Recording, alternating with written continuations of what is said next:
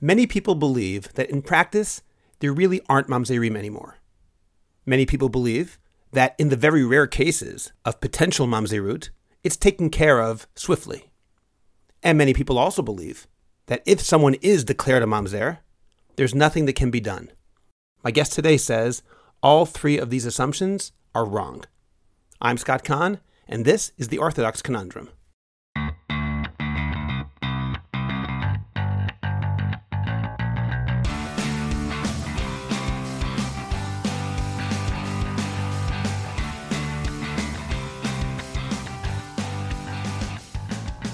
This is the Orthodox Conundrum on JewishCoffeehouse.com.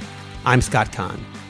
In the parsha that we're going to read this week, Kiteitzei, which incidentally has more mitzvot than any other parsha in the Torah, we read, Lo yavo mamzer bikal Hashem, gam dor asiri lo yavo lo bikal Hashem.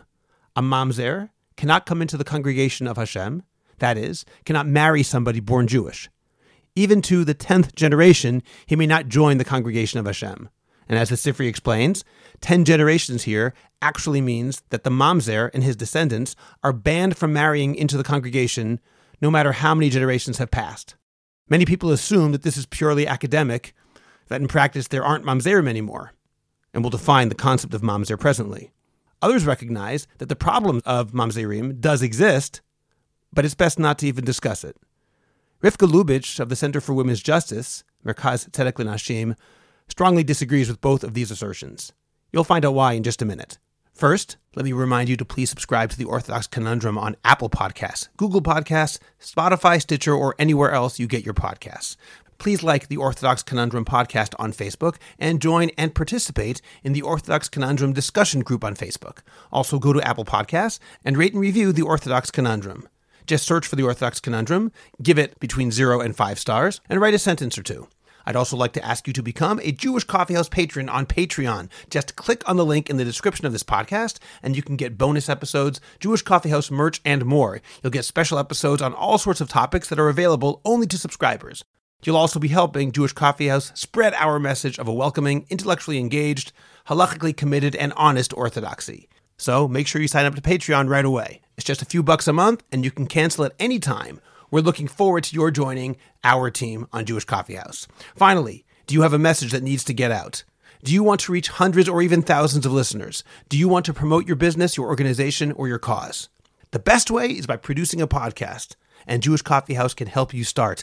I have experience producing hundreds of podcasts, both for myself and for satisfied clients. Whether you want to learn everything you need in a single day, or record, relax, and let us do the heavy lifting, Jewish Coffeehouse Productions will work for you to make it happen and make it even better than you imagined. Let us help you today. Write to me at scott@jewishcoffeehouse.com or go to jewishcoffeehouse.com, click on Productions, scroll down to the bottom of the page, and sign up for a free 30-minute consultation. Make your voice heard, promote your cause, sell your product, and engage an audience now. Rivka Lubitch works for the Center for Women's Justice, Merkaz Tzedek L'Nashim. She is a veteran Toanet Rabbanit and is one of the leaders in the fight on behalf of Agunot and Mamzerim in Israel. She has written and lectured extensively about feminism and religion. She's a published author and has written hundreds of blog posts and articles, including weekly columns on Ynet and NRG Ma'ariv. Last year, she created a forum to find a solution to the problems of Mamzerut. I hope that everyone listening to this episode gives serious thought to what Rivka suggests. I have no doubt that many of you will disagree with some of her solutions. That doesn't change the reality that the issues that she raises are unquestionably real. Rivka Lubitch, thank you for joining me today on the Orthodox Conundrum podcast. Thank you for having me. Before we begin, I want to make sure that our listeners understand what exactly a mamzer is and the concept of mamzerut. It's not being illegitimate. A child born out of wedlock is not a mamzer. The halacha of mamzerut, as we understand it, as it's paskind, although it actually is a machloket, an argument in the Talmud, is that a relationship that would be prohibited with a penalty of karet, excision, if that relationship produces a child, that child is a mamzer, and the most obvious case would be a case of adultery, which can also simply mean when the wife never received a get from her husband and then she has a child with somebody else, correct? Right. So what I usually say is there are 3 categories. The one category of mamzerut is what we would call maybe incest or relations between family. It's not exactly the same as what we think of it in regular law, but it's kind of like it. And the second category is a woman who is married in a religious marriage, who has relations and has a child with somebody else who is not the husband and who is Jewish, because if he's not Jewish, then the child is not a mamzer. That would be the second category. And the third category is being born of a mamzer, because the Mamzerut doesn't go away. The Torah says it's up till 10 generations, but it really, the rabbis paskin that it's forever. So if you're a child and then it doesn't matter if it's one parent or two parents or whatever, it's forever and ever. Rivka, why don't you explain, what does it mean when someone's a mamzer? Obviously, it's a very unfortunate title, but it actually has halachic ramifications in terms of who that child is allowed to marry. Right. So that's basically the issue. The Torah says, Lo yavo mamzer b'kal Hashem, no mamzer shall be admitted into the congregation of the Lord. And the idea is that you cannot marry. The only person that you can marry would be a convert, which doesn't say much of what Judaism thinks of converts, that they're basically not called part of Kahal Hashem. And then the child of that couple would be also a mamzer. That's basically it. I've heard somewhere that in some places they don't bury the mamzer inside, leave them outside somewhere, machorei gader, but I'm not sure that that's absolutely halachic, and basically there's no other thing. But, if... Well, mamzer could also marry another mamzer, isn't that correct? Yeah, mamzer can marry a mamzer, right. I forgot about that one. But the problem is that a mamzer isn't allowed to marry someone who is a safek mamzer, because if you are a safek mamzer, you may not be a mamzer. So a safek mamzer, which most people and a safek mamzer means a questionable mamzer, just for the listeners. Right. So if you're a safek mamzer, then you really can't marry anybody, because you never know if you're really a mamzer or not, and they're really a mamzer or not. But somebody once suggested, let's have a shidduch thing between mamzerim, but a person who is a mamzer doesn't really want to couple up with another mamzer. They just want to, sort their issue out or hide, or they just leave religion, or specifically in Israel, they leave the country. But that's another story. What I would like to actually do now is tell you the three things that we always thought were true and what I discovered are not true. Okay, please, yes. Okay, so I grew up in religious schools, and these are things that we were all told, and we all know this, and it's only been in the past 10, 15 years that I've been discovering that all these things are wrong, but everyone else still believes it. Three things. Number one is that there are no mamzerim. Most people think that there are no mamzerim. I've spoken to people in Israel, in America, religious people, non-religious people, conservative rabbis, people, lay people, and everyone thinks there are no mamzerim. Absolutely not true. There are mamzerim. Number two, if there are mamzerim, the rabbis sort it out immediately, because the Talmud has all these ways of figuring out how to help these people. And so basically it's all a theoretical thing, because if there are mamzerim, they get sorted out. And number three is that if you didn't get sorted out, then there really is nothing to be done, and you're doomed, and we really can't help the mamzer. And these are beliefs that everyone holds, even the mamzerim themselves. And one of the biggest problems here is that they can't even get together, the mamzerim, because nobody knows that they're mamzerim, nobody knows about them, and they don't know about each other, and they don't recognize each other. So each mamzer thinks that their problem can only be solved in a certain way. So they don't have a voice. They don't have any organization or anything like that.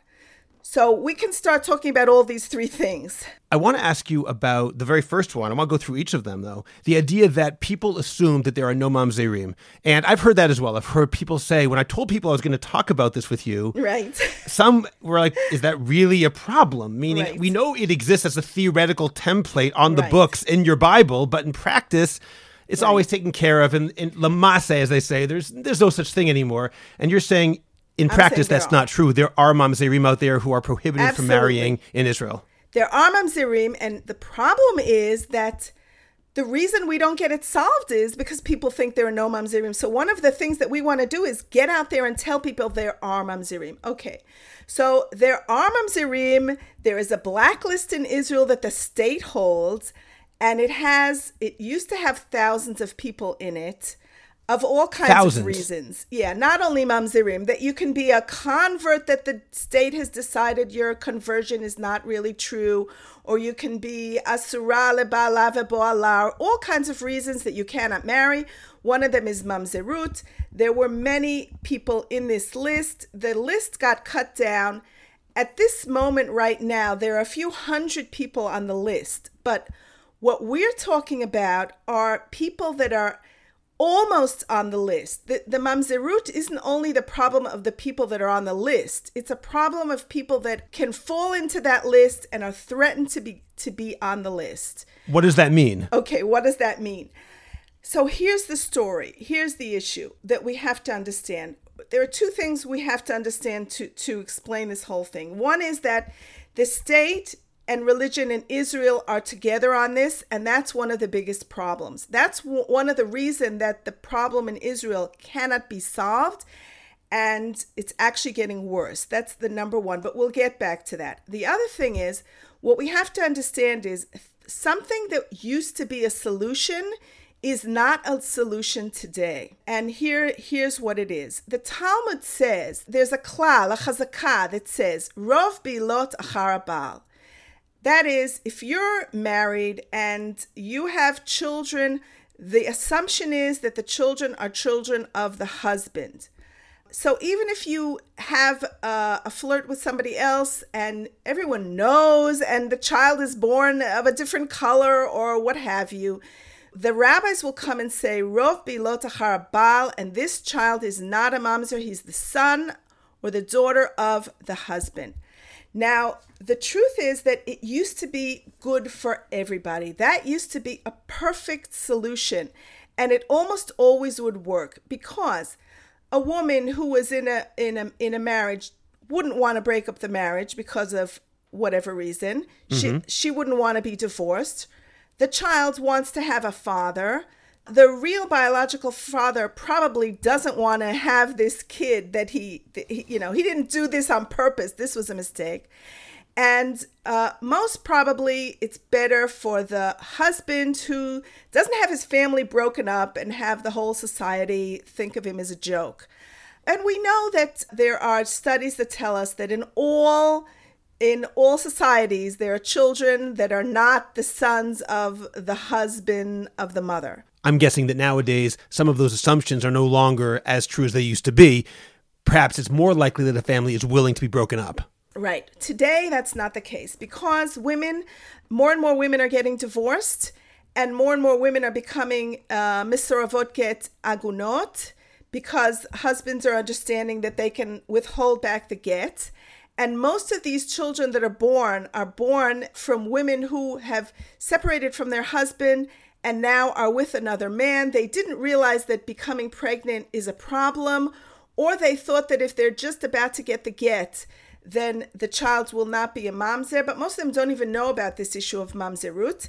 And the child is born, but the mother doesn't want the child to be enlisted as the child of the husband or the ex-husband, because by now, most of the time, she's usually divorced already. She's already started a new family. Maybe the husband is even her new husband or her boyfriend is maybe raising this child. Maybe he's helping her raise the other children also. And in the meantime, this child, the state comes and has a law saying, in order to so-called save this child and say, according to the halakha, rov bilot achar abal, and they say that this child that was born up till 300 days after the divorce must be enlisted according to the ex-husband's name. Now, what happens is these children grow up, and according to law, their father is someone who's not their father at all. He could do anything he wants. He can go and take them from school, and the police can't say anything. But wait a minute, that does solve the problem of Mamzerut, though. Doesn't that avoid that issue? It might have other problematic consequences, but in terms of Mamzerut. What we should do is, and what would happen in America, let's say, or in other countries is, that there's hafrada, there's separation between state and religion. So the state would say that this child is the son of so-and-so. And then the rabbis would come when the child wants to get married and say, you know what? You're really not halachically the son of the person you think you are. We don't care what the laws, we don't care what the rishum is, but you're actually rov bilot acharabal and you are kosher. But they wouldn't take it a step ahead by saying that now you have to have his last name, you'll be under his name. If you want to do any medical procedure, you're going to have to need his consent, etc., etc. Now, what happens to these children is that they don't understand why they're written on somebody else's name. And the only way, how much can you lie to them? They actually live in a big lie, because the mother constantly has to explain to them why their last name is something else and why the father can't be thought of as their father. Yeah. But let's get back to the issue of Mamzerut, though, because in terms of Mamzerut, this sounds like a solution, even if it has other problems. This sounds like the government is actually taking care of Mamzerut, even though it causes other issues. When are there cases where there actually are Mamzerim, where they're on the blacklist, where you can't solve it with the chazakah of rov bilot achar habal, that we assume that the official husband is the father? Well, the truth is that you can solve this issue of Mamzerut almost always with rov bilot achar habal. But another problem with having state and religion together is that if you want to solve the issue, you have to go to a specific dayan that the state has now made you go to, because there is this bureaucracy of bet mishpat, because you're going in front of a regular... In other words, in Israel, you have secular courts and you have religious courts, right, and the two don't always work together, even though both are empowered by the government. Right, and you would have to go to this religious court in order to solve this problem, whereas in any other country, you'd be able to go to your local rabbi. If not your local rabbi, you'd be able to go to some Talmid Chacham or somebody else to solve the problem. You wouldn't have to open a file, to open a tik through the Medina, and to have everything documented properly. I could in fact take a case. In fact, we've done these things before. We've taken cases to rabbis that we know of as Talmidei Chachamim that can solve issues, and they've said to us, you know what, this is not a problem. This can be solved easily. I could easily say rov bilot achar habal or do hafka'at kiddushin because of various reasons. But when Hafka'at kiddushin means retroactively uprooting the marriage. Yes, but when I go to the Bet Din, I am going to a specific dayan that the Medina, that the state has decided that I have to go to that person, and he's the only one that can solve this problem. And if he decides not to solve it, it won't get solved. And this child will be on the list that the state has put him on the list, and now the state will not allow this child to marry. Okay, wait. Why would a dayan not try to help? I know there are good guys, I know there are bad guys, but one of the classic things we've always been taught is that rabbis always, always, always do everything in their power in order to avoid problems of Mamzerut, and that's considered a universal truth, that you can expect them to do whatever possible. It doesn't mean they can figure out every case, but they're going to try. So if one rabbi says, I can figure this out easily, as you said, why would a dayan not try to work with him and say, let's see if we can find a way out? Or if even to go to the point of saying, I can't find a way out, perhaps you should go to a different Beit Din or some other thing like that if someone says they can help. Why would that even happen anymore? Why should there even be a blacklist? Okay, I can answer that. I can give you a few answers to that question because that's a great question. One answer is this one rabbi said to me, I just couldn't believe it. He said to me, when I brought him a case of a woman who was 40 years old and had a baby, her husband was not found. He was a poshea, a mafionaire. Say that in English. He was a criminal. I think it's very clear. From the mafia. And I had all the reasons to do hafka'at kiddushin. It was amazing. I had all the reasons and I brought documents. It was an amazing, simple case. To uproot the marriage retroactively, meaning that there's no need for a get from the mafioso because she was never technically married to him, which means that any child born from the second marriage is totally legitimate. Right. And to save this daughter of hers. And the rabbi said to me, I don't need to save her because she's not in the list. she's not in the blacklist because she's written on the name of the husband who won't give the get. Now, the mother had said to me that she's so scared that the husband is going to abduct, that she's so scared that she won't let the daughter walk in the street alone because she's so scared, because she said for him she's a piece of meat. He will kidnap her and ask for money or whatever. So I think she was on pills with that issue and so anxious.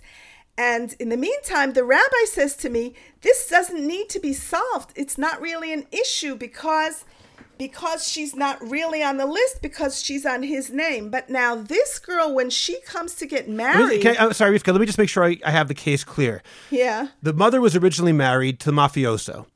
Right. She then separated from him without ever receiving a get. Then... he disappears, goes underground.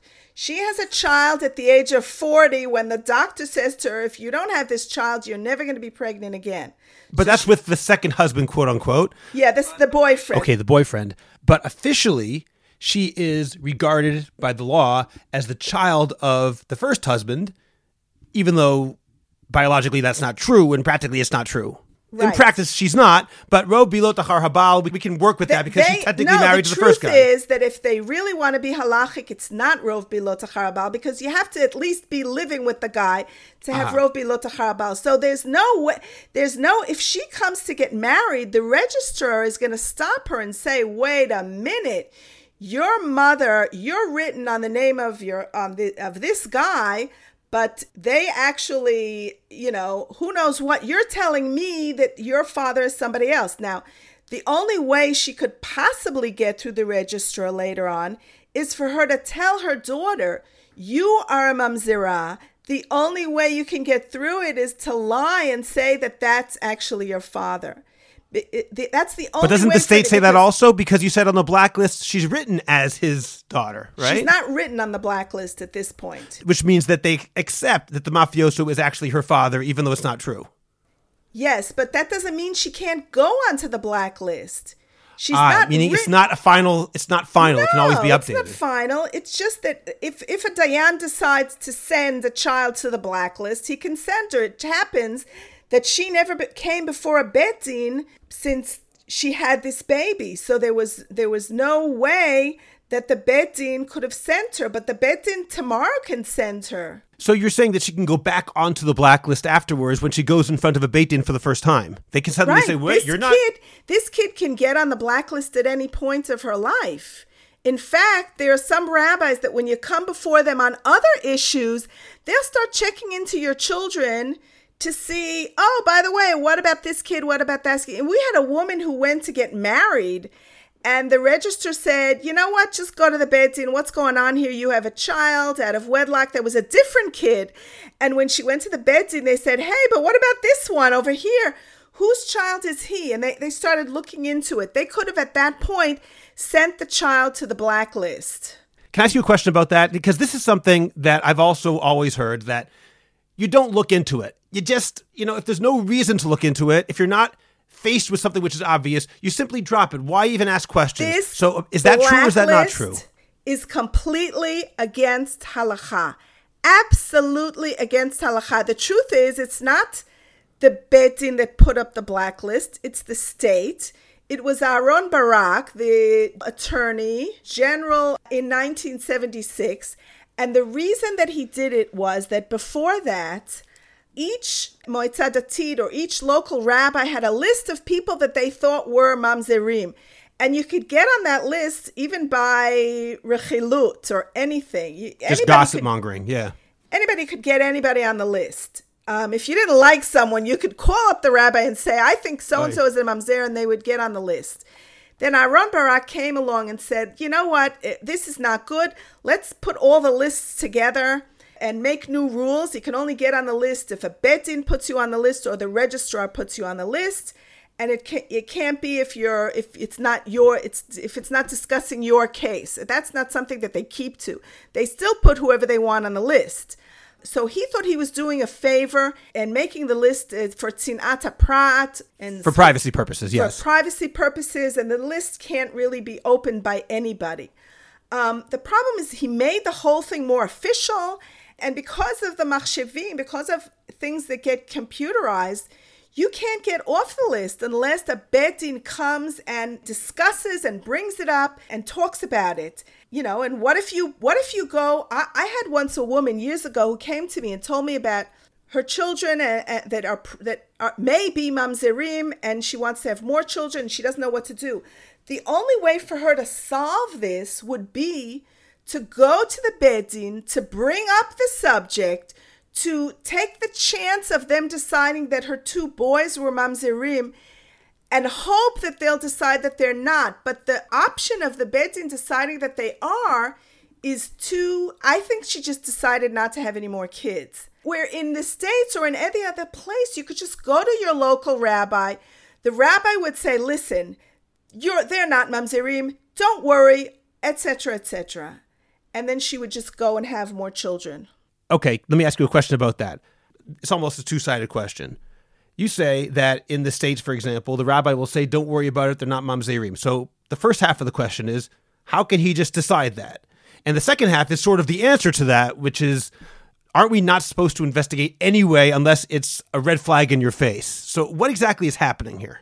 Okay, so this case, for instance, this woman who came to me, she told me that she got married religiously in a place in Europe, and her husband disappeared and went to jail, and she came to Israel without him, and then she has this boyfriend and had 2 children from him.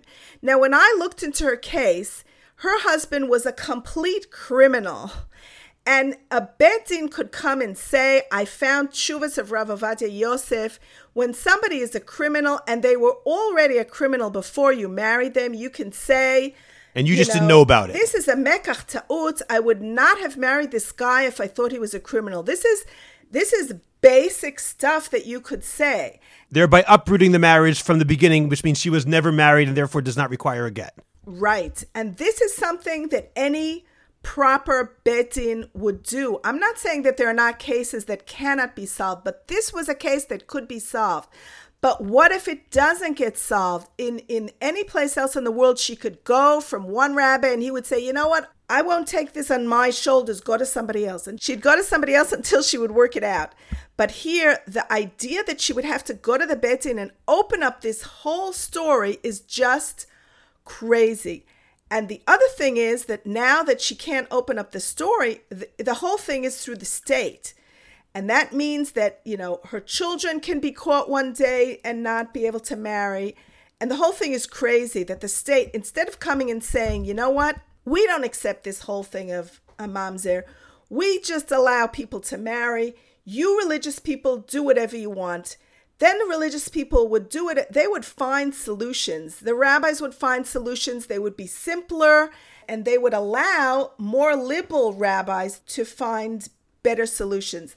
But let me get back to what you asked before. Why are they not finding solutions? So I said one thing is that he didn't want to find a solution because he said she's not on the list.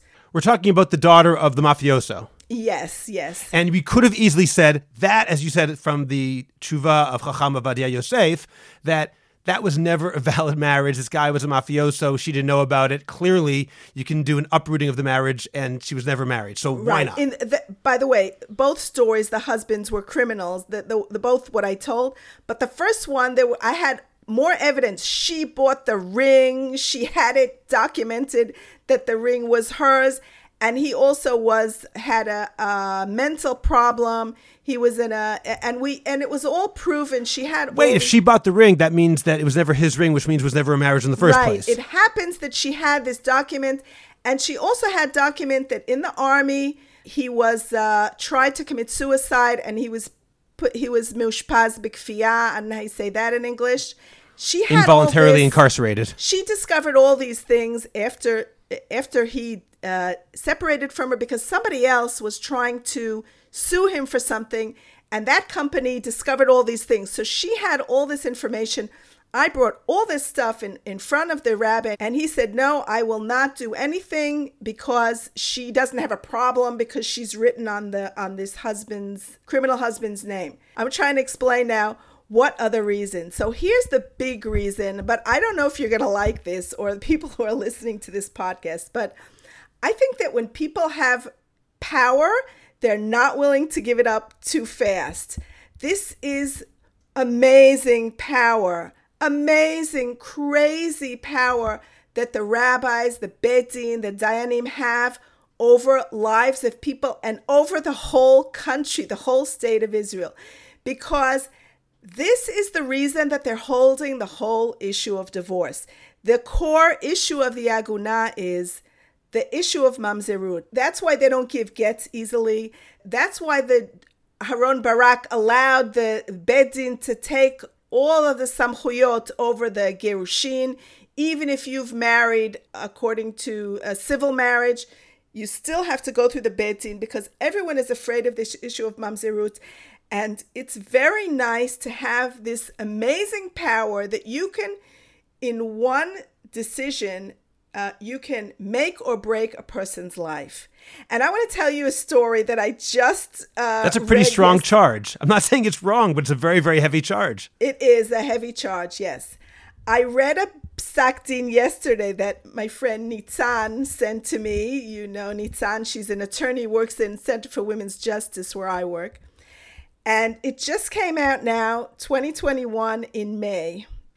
A woman got divorced, and in her ketubah and in the divorce papers, the name of her father is written as Shalom. She gets married and she has 2 children, and then somebody discovers, I'm not sure who it is, that brings up the issue that actually his name was Shlomo. So now they bring her back and say, your get is pasul, and we have to do a new get. She does a new get, and now the question is, are the children, these new 2 children, are they mamzerim or not? And there's a long, I think it's 18 pages or something of discussion, and the Rav Rashi decides that they are not, they are only chashash mamzerim, and they are not mamzerim. This crazy thing that because of a Shalom or Shlomo, it's actually just, a Hey and a Vav there, that you are going to ruin lives of children. But he has the power to save you. And not only that, by saving you, he is thought of as an amazing Talmid Chacham. And we all have to now bow down to him and say, thank you, God, for sending us this wonderful Rav Rashi. It makes me sick. I think that religious women aren't going to stand for this a lot longer. If people understand what goes on, they're just going to say, you know what? We're not going to get married. We're not going to get married. Kedas Moshe Israel. I'm going to play devil's advocate for a minute.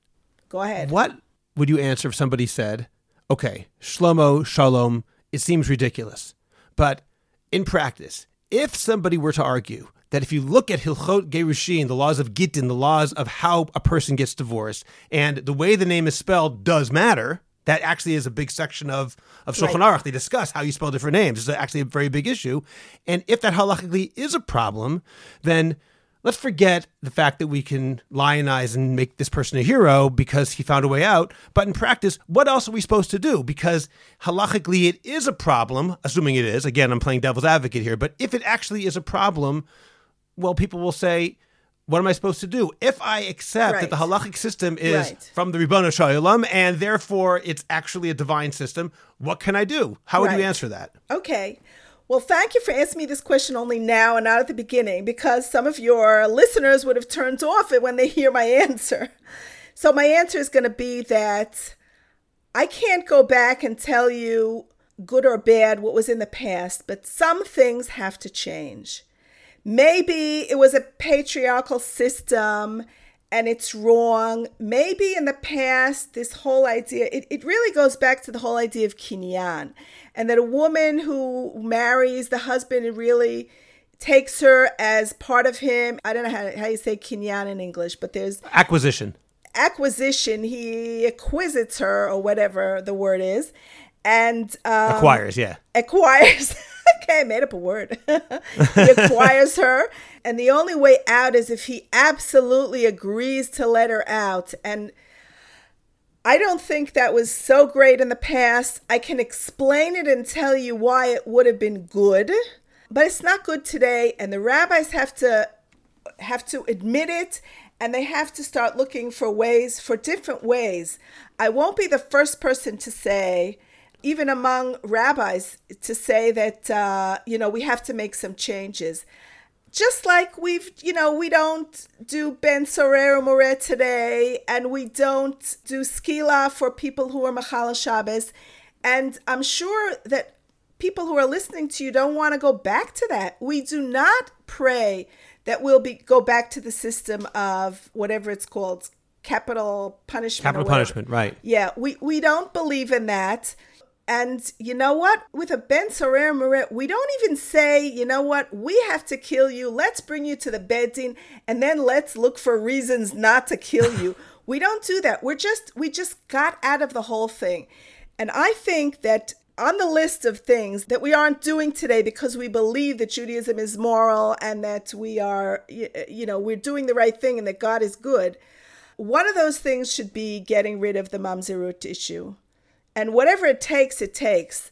And you think that should be a priority, that however we explicate the psukim, darshan it out, but effectively to find a way to make this in practice like Ben Sorer Umoreh or like a Beit HaMenugah, a leper's house, which we say just doesn't exist anymore, to effectively eliminate it from practical halacha. Absolutely. There should be a pitaron, I say this in Israel, a big solution, a pitaron kolelani umekif, not a mikre, not a each time that we come to it, we solve it. There's got to be a big solution. That solution can be, we today are not Talmidei Chachamim enough to be able to say about someone that they're a mamzer, to be able to take them out of Mamzerut. Or we can come and say, you know what, just like we don't know who the Amalek are, just like there's no Tumat Metim because we're all Tameh, maybe we're all mamzerim and we can't, we're not holy enough. I don't care what the solution is, but there's got to be a big solution. And I believe that the reason that we don't have a solution is because people don't really understand what the problem is and how much people are suffering from it. And I think it's important for me to tell our listeners who aren't seeing you and who don't know you as I know you, that Rivka, you are a religious woman. You are coming from a place of loving Torah, not chas v'shalom trying to undermine it. You're trying to find a way to make it stronger. I think that's a fair thing to say. People shouldn't think, they may disagree with what you're saying, but they should know you're coming from a place of love of Torah, not the opposite. Right. Thank you. Before we go, Rivka, I want to ask you one more question. How did you get involved in this, and what are you doing practically to advance this cause? I got involved with it because I've been working with Agunot for many years. And the truth is, many years ago, I heard a woman who was an Agunah for many, many, many years. Her husband said to her, I will not give you a get until you cannot have any babies. And she told us that she got pregnant and aborted the child. And she said, that child should be today 21 years old. And he says, why did you abort me? And that story really moved me. And it's been with me for many, many years. And I've basically decided that I'm working on the topic of Mamzerut and that nobody really is with it. So Susan Weiss, together with me from Center for Women's Justice, and now it's Nitzan Kaspi-Shiloni, we're all into the issue of mamzer. We're trying to bring out the idea. I've started a forum called Dim'at HaShukim, and Tears of the Oppressed. Right, Tears of the Oppressed. We've gotten together a whole lot of people. I now have 100 people with us. I've opened a page. It's in Hebrew, but sometimes we bring things in English. We now have a position paper that maybe we'll put it on the notes here. Have it in English. And we're basically saying that we would like to find a religious solution for this, and we would like the state to keep out of the issue and not try and make believe that they're religion and find so-called religious solutions. That's what we're basically saying. Okay, well, Rivka, this has been fascinating. A friend of mine always says this podcast is called The Orthodox Conundrum. He said, you need more conundrums. I think today we succeeded in getting a conundrum here. So thank you very much for coming on the podcast today. And while I'm sure that many of the listeners are not going to agree with everything that you said, I am sure that you've caused everybody listening to think about things in ways they may not have in the past. So thank you. Thank you very much. Subscribe to The Orthodox Conundrum on Apple Podcasts, Google Podcasts, Spotify, Stitcher, or anywhere else you get your podcasts. Please visit jewishcoffeehouse.com for other episodes of The Orthodox Conundrum, as well as many other great podcasts, including Intimate Judaism, The Maimonides Minute, Chochmat Nashim, The Francisca Show, and Let My People Eat.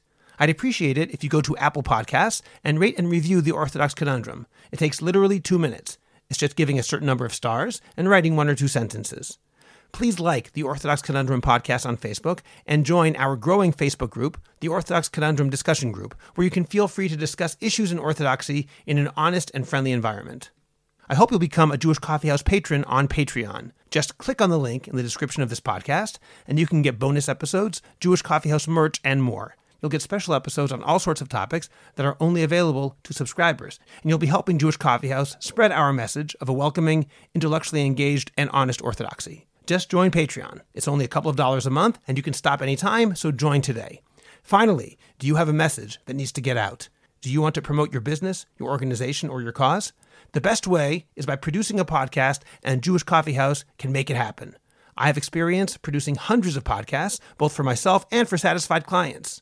Whether you want to learn everything you need in one day, or relax and record and let me do the heavy lifting, Jewish Coffee House Productions will work with you to make it happen and make it even better than you imagined. Let me help you today. Write to me at scott@jewishcoffeehouse.com or go to jewishcoffeehouse.com, click on Productions, and sign up for a free consultation. Make your voice heard, promote your cause, sell your product, and engage an audience now. I'm Scott Kahn. This has been The Orthodox Conundrum on jewishcoffeehouse.com.